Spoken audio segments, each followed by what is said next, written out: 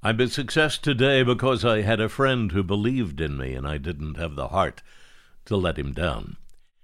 Those are the words of our 16th president. They are also the words that suggest success stories are not written in a bubble. They are fostered by a community trust and through service to others.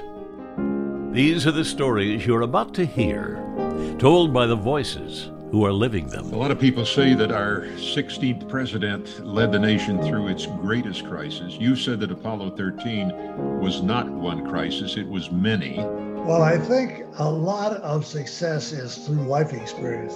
I'm Bill Kurtis, and this is the Lincoln Laureates podcast series. When a society has trust, everything is possible. When it lacks trust, nothing is possible.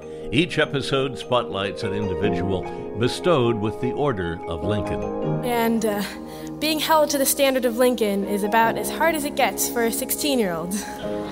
Think of anything, this is what Lincoln did. He brought the best and the brightest around him, and he learned from them. In Season 1 of the Lincoln Laureates, you'll hear the personal stories of some of the greatest innovators, philanthropists, and forward thinkers alive today. Pulitzer Prize-winning writer George Will, piano virtuoso Emily Baer, Apollo 13 commander Captain James Lovell, global philanthropist and entrepreneur Sheila C. Johnson, Baseball Hall of Famer Ryne Sandberg, and me.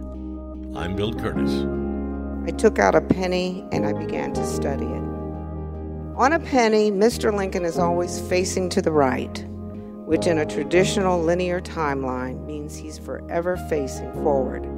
Hopefully we could have education teach people to anticipate problems, to think clearly, to take other people's opinions, and then come up with the proper merger, the proper ideas to continue forward. The Lincoln Laureates podcast series from the Lincoln Academy of Illinois and Earside Studios. Debuting on Honest Abe's birthday, 2021. The Midwest begins on the western slope of the Alleghenies and stretches to the eastern slope of the Rockies, but the heart of the matter is the Mississippi Valley, and the beating heart of the Mississippi Valley is the great state of Illinois.